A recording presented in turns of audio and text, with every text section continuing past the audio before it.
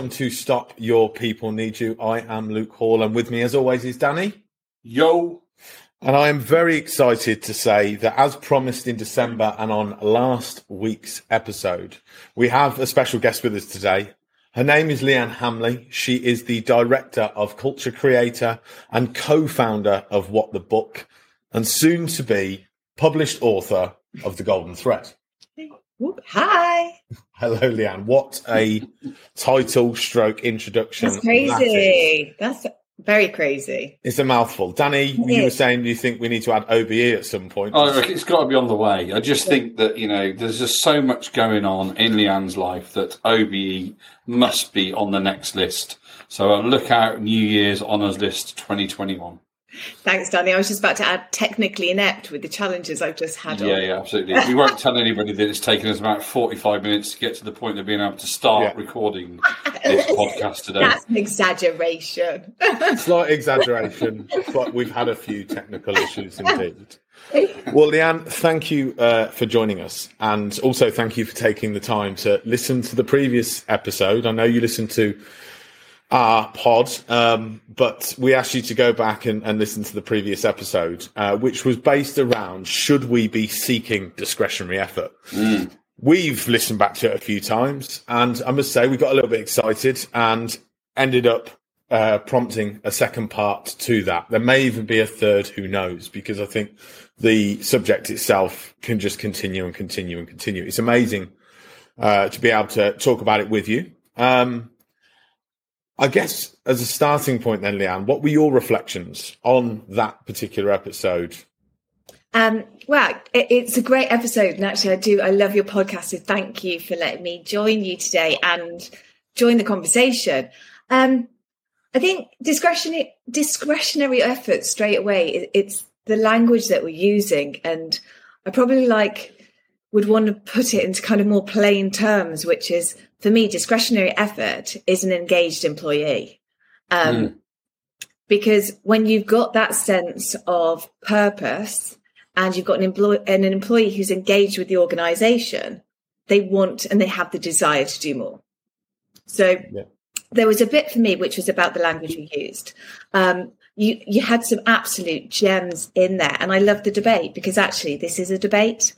What's right, what's wrong, and also how does discretionary effort fit within an organisation, and consciously how are organisations shaping a culture that has that conversation on the table. So what you're doing is bringing it to the fore, which is amazing and really useful for businesses to really reflect on how they reward discretionary effort, or how they use it, or whether they have it at all. I think. Sorry, I'm just go on. We're already in the thought process of that. It's interesting the way you position that, Leanne, because it's one of those things that's in the back of my mind always niggled away a little bit, really, because it's sort of this concept of expecting more from somebody, or somebody giving more than what's required, or whatever we get to in this conversation. But actually, people do it because they want to do it. That's when it really works, isn't it? You want to do it because actually you enjoy what you do. I always go back to the job I do. I love what I do. So putting in some extra hours is nothing for me, because I enjoy every bit of it. And that's got to be something to celebrate in all of this, is that word engaged, the person's absolutely feels a part of what they are doing. There's got to be a good thing, right? Yeah. And we only have to go back to Maslow's hierarchy of needs. And it's an oldie, but it's a goodie.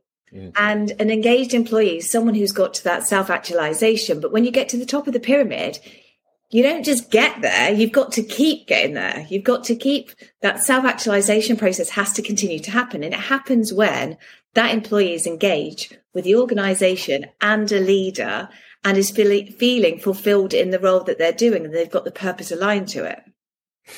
Yeah, absolutely. And what I love about your opening piece and reflections on it, Leanne, and also what you've just said there, is not once have you referred to it being something that either a leader or an organisation can achieve or look for in people. It was everything you've said is almost what's been put in place, and in turn that is it's a result of those things, but it's not something ever that people are seeking, which was obviously that first title that we had. It's more than that. Discretionary effort is one of many things that you will achieve. And I think we're getting there quite quickly, but this is where we got to, Danny, wasn't it? Yeah. That actually fundamentally we focused in and lasered in on the leader and the role that they play and how they can achieve it and some of the things that they can do. But the biggest thing for me, as from an experience perspective, and I said this on the last episode, is a lot of my discretionary effort has come from the giving of that to an individual, a leader that inspires me, a colleague that I want to go that extra mile for. I guess what we're looking to explore with you, Leanne, and obviously you've already started that for us, is how do businesses achieve that as a group? Yeah, and I think a real current example is Dyson. So you think early days of the pandemic, Dyson absolutely had to pivot, and they changed their entire kind of dynamic of where they were heading with their product line.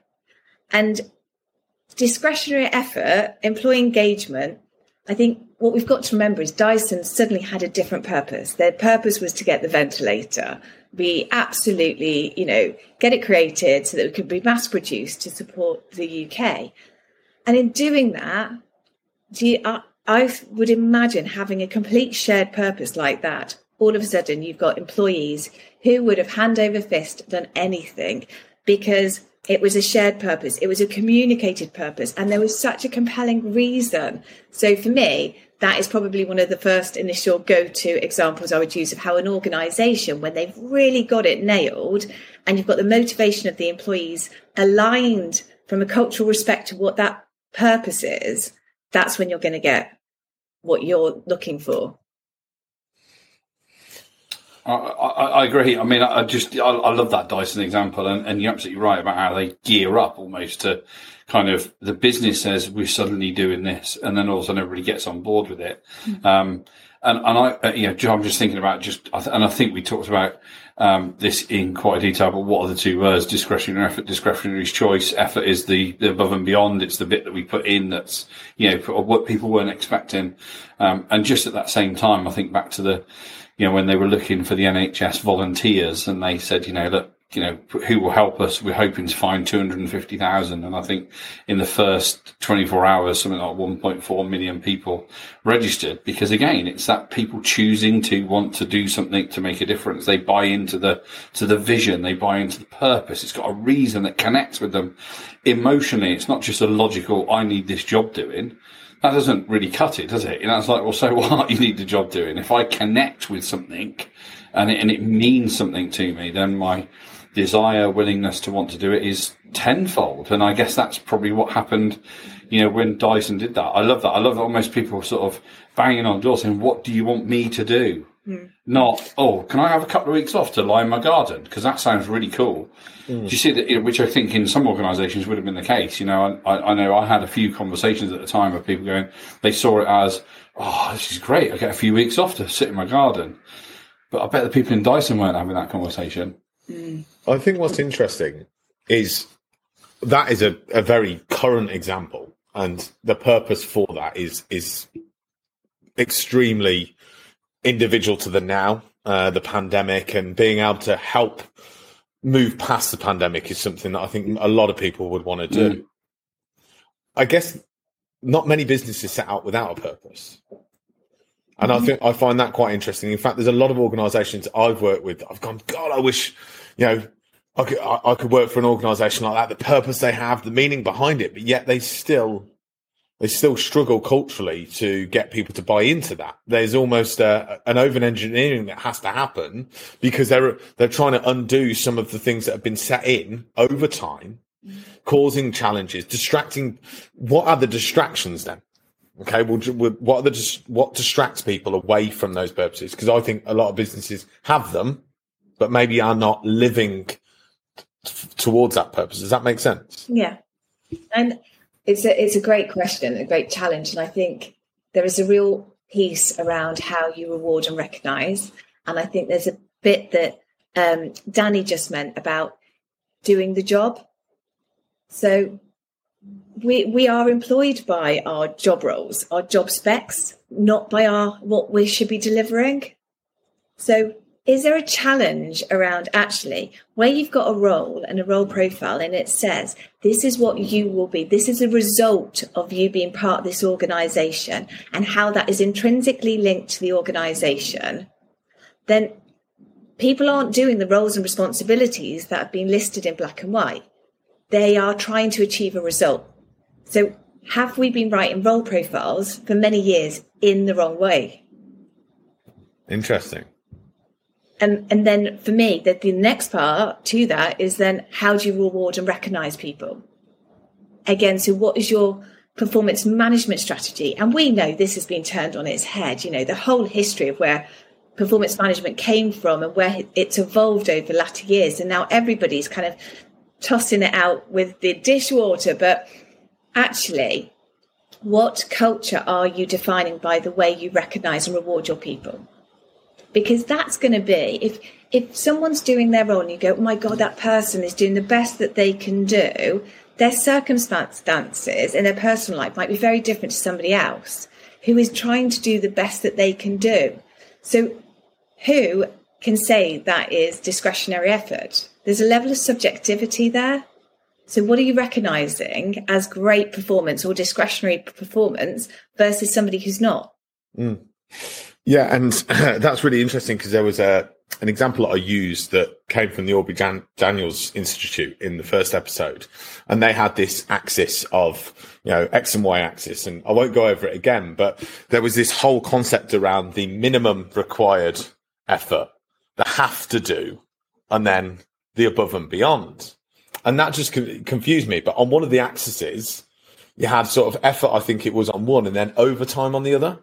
And I think sometimes, like you said, discretionary effort is empowered employees. I love that because actually what if I was to say to those listeners now, what is the first thing? In fact, I'll ask you both traditionally, because I know that obviously, Leanne, you think it's not this, but what would be the traditional first thing you think in your mind when you think of the word discretionary effort?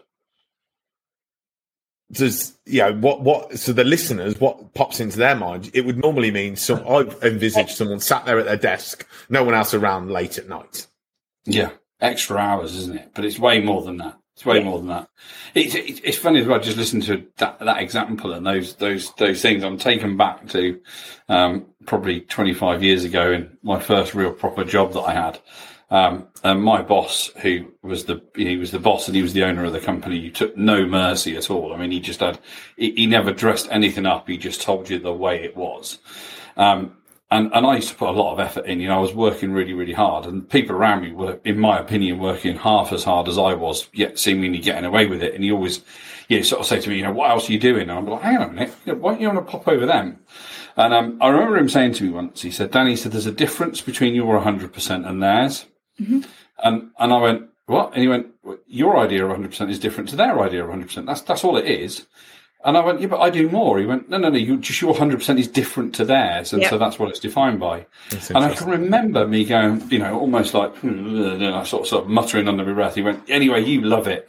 And I remember him, I can still remember 25 years ago, the word saying, you love it. And the point was, he was right. I enjoyed that person that did more. I enjoyed being the person that kind of knew that actually, I was pulling more of the strings and that. And he recognised that actually there was no issue with it because I was enjoying being that person. Even though I moaned, I didn't really moan. I was just having a bit of a whinge about something just to get it off my chest. But actually, it didn't really matter to me because it wouldn't stop me from doing what I was doing. And I think that's where this becomes really kind of, it's quite self-rewarding, isn't it? That's what we're talking about. People that kind of feel good because of what they're doing. And that's got to be important, hasn't it? And I think the difference there from a leadership perspective is you've got the recognition. And for me, this is where you've got a team of leaders who are managing the performance of those teams. Unless they have alignment and understanding of what is discretionary effort or what is somebody working at their full capacity, I think where it breaks culturally is where there is a massive disalignment. And one leader is sat there going, in, a talent review or a performance review. Well, no, this person is doing X, Y, and Z. Well, if that person is working at their full capacity and you're asking about somebody else, what is the difference? So I think there has got to be, a real education with leaders, or that alignment in terms of what do we believe this is? How do we manage it? And how do we maximize our people so that they are motivated and engaged with us as a business? I think what's also interesting about your point is when he said you love it, he was so confident because he knew you. Yeah. And that's a great leader. Someone that some people could see that he was maybe pushing the right buttons and getting the most out of you. I love that question as a takeaway. What are your people's 100%? Yeah. Individually. Yeah, but he knew you with confidence. There was almost an air of arrogance of, you love this. Yeah, absolutely. And that's really cool because he knew you. Absolutely. And I'm sure if he was on this conversation now, he'd say, yeah, you thrived off all that. What are you moaning about? The fact that you created every bit of that yourself. It wasn't what I was telling you to do. It was you. And it was almost like he probably, you're right in what you say, knew me. I think knew how to push the buttons as well. He knew how to kind of almost light a bit of a fire underneath me. But ultimately, I would then enjoy that. So I'd moan at the time, more stuff for me to blink and do. And then I'd go off and enjoy doing it and go, check me out, see all the things I've done. Because see, told you.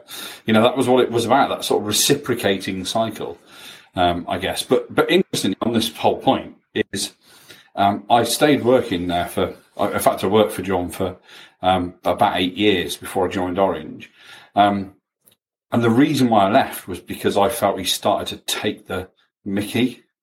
And it went beyond me being in control of it and beyond, and there were certain things that happened at that time whereby it was like, it really made me say, hang on a second, I've never been sure. And I needed something back at the time. I needed a little bit to take a bit back. And it wasn't for very long. My youngest daughter at the time wasn't very well and was in hospital, and I needed some time back. And I remember him putting an immense amount of pressure saying, but what about us? And I said, I don't care about you. And that was the turning point for me. And I still to this day say it ruined the relationship, that discussion, because it was like, hang on a second, I've always been there and I've always put this effort in. I've always put 100% in. And now I want you to give me that privilege back. Mm-hmm. And I think, it was interesting in years that followed where I picked up a conversation. He said, I made a mistake that day. I said, you did, because it was, and I guess a bit of humility there and recognizing he made the mistake. But, that can be a costly mistake for a leader. Absolutely. Like a really costly mistake. And Leanne, I'm already scared of time. We're at 18 minutes. We promised 25. We're going to get there. And if we have to put another part in, Leanne, I'm kind of putting you forward for it. However, I kind of want to pull it together if we can and focus in on you, Leanne, because when it comes to culture, you love that subject so much you wrote a book about it. Yeah. So for the listeners, for us, if you think about some of the roles that you've had in the past, and you've had some big roles, a lot of people in your team, Leanne, looking after a lot more people within an organisation. Whether you're starting with a new team or whether you've got a team that you think has some challenges, for as a leader and as a business, where do you think some of the key areas of focus need to be? And perhaps thinking about the times we're in now, what do you think is most relevant and most important for the employees, colleagues and leaders out there? Oh my God, that's a massive question. I think it's always understanding firstly, for me, it is that conscious decision about the culture of the organisation that you're trying to create, or the culture of the team that you're trying to create. So, the competing values framework is a phenomenal framework for anybody who wants to explore this, and it kind of shows you it's competing values. So you can't have one against, or you can't have one against the other. So you can be internally focused or externally focused. You can be a very focused, structured organisation or a very flexible organisation. So, and then you've got 4 values that fit into there, which is you collaborate, you create, you control, and you compete. Now, if you're working in an organisation which is a create organisation, you're externally facing because basically you want to do things first. You want to get things first to the market. So you're a very flexible, agile organization. So the companies that have thrived through the pandemic are probably going to be organizations that sit in that quartile. Now, for me, is that the culture you want? Do things first. It's external focused. You are agile. You are fast to innovate. Now, the type of people you're recruiting to fit into that mold have got to be the agile thinkers, the adopters, the resilience. Their motivation has got to be, right, we want to innovate because actually we want this out there and their purpose is aligned to the business. So, I won't go through the 4 quartiles, but it's just a flavour of what the different framework would show you. So for me as a business, actually, what culture do we now need to have? Because the pandemic has thrown everything up into the kind of air. So what culture should we have that is going to be able to allow us to achieve our business goals? So consciously, what does that look like? And then what are the skills that those leaders need to have to fulfill that? Now, there goes the conversation about how do you recognize performance? How do you recognize discretionary effort? How do you reward the people within there? How do we have full alignment that as a team of leaders, we're propelling people with the right motivation, aligned to the right values to create the right culture? And I have no idea if I answered your question there. No, you did, because what I love about that is you give us, our listeners, something to go away and really think about. And I really enjoyed that because there's something tangible there that they can do, think about right away. And I think the reality is it has changed everything and we can't hide behind that. We do have to do things differently. Going back to last week's episode, the new things doesn't necessarily mean better. Don't, throw the baby out with the bathwater, but take some time to think about it if you haven't already. Is that what you're saying at the moment? Absolutely. I think, every person within HR, they've done such an incredible job this year. They've, resilience, well-being, everybody's trying to look after employees. But in France, you talked about presenteeism earlier. France have actually brought in laws now to allow people to switch off, that actually they have a right to switch off from tech and everything. So actually, can we do more in the UK to protect our employees' rights? But as an organisation, we're coming out this, we've probably been fairly reactive, but consciously, what decision are you going to make around what culture you need to fulfil your organisational strategy going forward? Nice. I like that. I think for me, there's so much to be had by just that stopping and reflecting conversation, and actually is such a similar pattern in so many of these conversations that Luke and I have on here. Is much of what we end up talking about requires you getting off the hamster wheel, doesn't it, and taking a step back and saying, actually, what is it we're trying to achieve? What are we trying to do? And how is the best way for us to get there and take people on that, exciting journey to that point? And it goes back to, I remember being taught to recruit behaviour over skill. I remember going to a training session on that point, how you look for the right behaviours instead of somebody that had the skills. And it really made you think. It really made you go, what does that really mean? And I don't know what behaviours I want. I don't know what I'm looking for. But just the process of going through that, I found to be brilliantly informative and, enabled then you to set yourself up and those around you up for success, which can only ever be a great thing, no matter how you go about doing it. So, as we approach the end of this part 2, our first question in December was, should we be seeking it? Danny, you made it very clear after the first episode. The answer from you was no. I absolutely agree. Leanne, do you think anybody or businesses should be seeking discretionary effort? If I change the language, should we be seeking employee engagement as an organisation? Absolutely, yes. Nice. I like that. Sorry, Danny. No, it's okay. It's good because I like it on that, but because I think your point is right, but I also agree with mine. Yes. My point is, it's when a business depends. Yes. It gets to a point of going, this person's paid 40 hours a week, but I need them to work 50 hours a week, otherwise we can't survive, that's when it's in a dangerous situation. That's when it's really, really dangerous. Yeah, seeking engaged employees will benefit everybody. The business, the employee, the leader, the customer. Everybody in that life cycle benefit, and their home life. Everybody benefits. There's only one person who is seeking discretionary effort will benefit, and that may be the business, if anything, but that's a short-term view of it. Mm-hmm. So I think we're all in agreement, and very, very elegantly put, Leanne. Great question to leave our listeners with. So thank you to everybody that is listening. Thank you to Leanne for taking the time to join us. Hopefully we'll get you again, I know, with all the OBEs that will be on their way. Hopefully you'll remember this little pod that you joined. Don't be mean. But no, good luck with the launch, the continued launch of your new business, What the Book, and also your actual book release. Have we got a date? June the 7th on Kindle and June the 8th in stores. How exciting! That's the first time I've said this. This is real. This is very, very real. We are both very excited to get our signed copies and read them. It's your Christmas present next year. It's my birthday on the 12th, so if I get a signed copy of your book. You. Right, we will wrap it up there. Leanne, thank you again. It's been really great to have you on. Thank you both. Really loved it. Danny, always, thank you, sir. And to our listeners, thank you. We will see you in a week's time. Take care. Stay safe. Will do. Bye for now. Bye.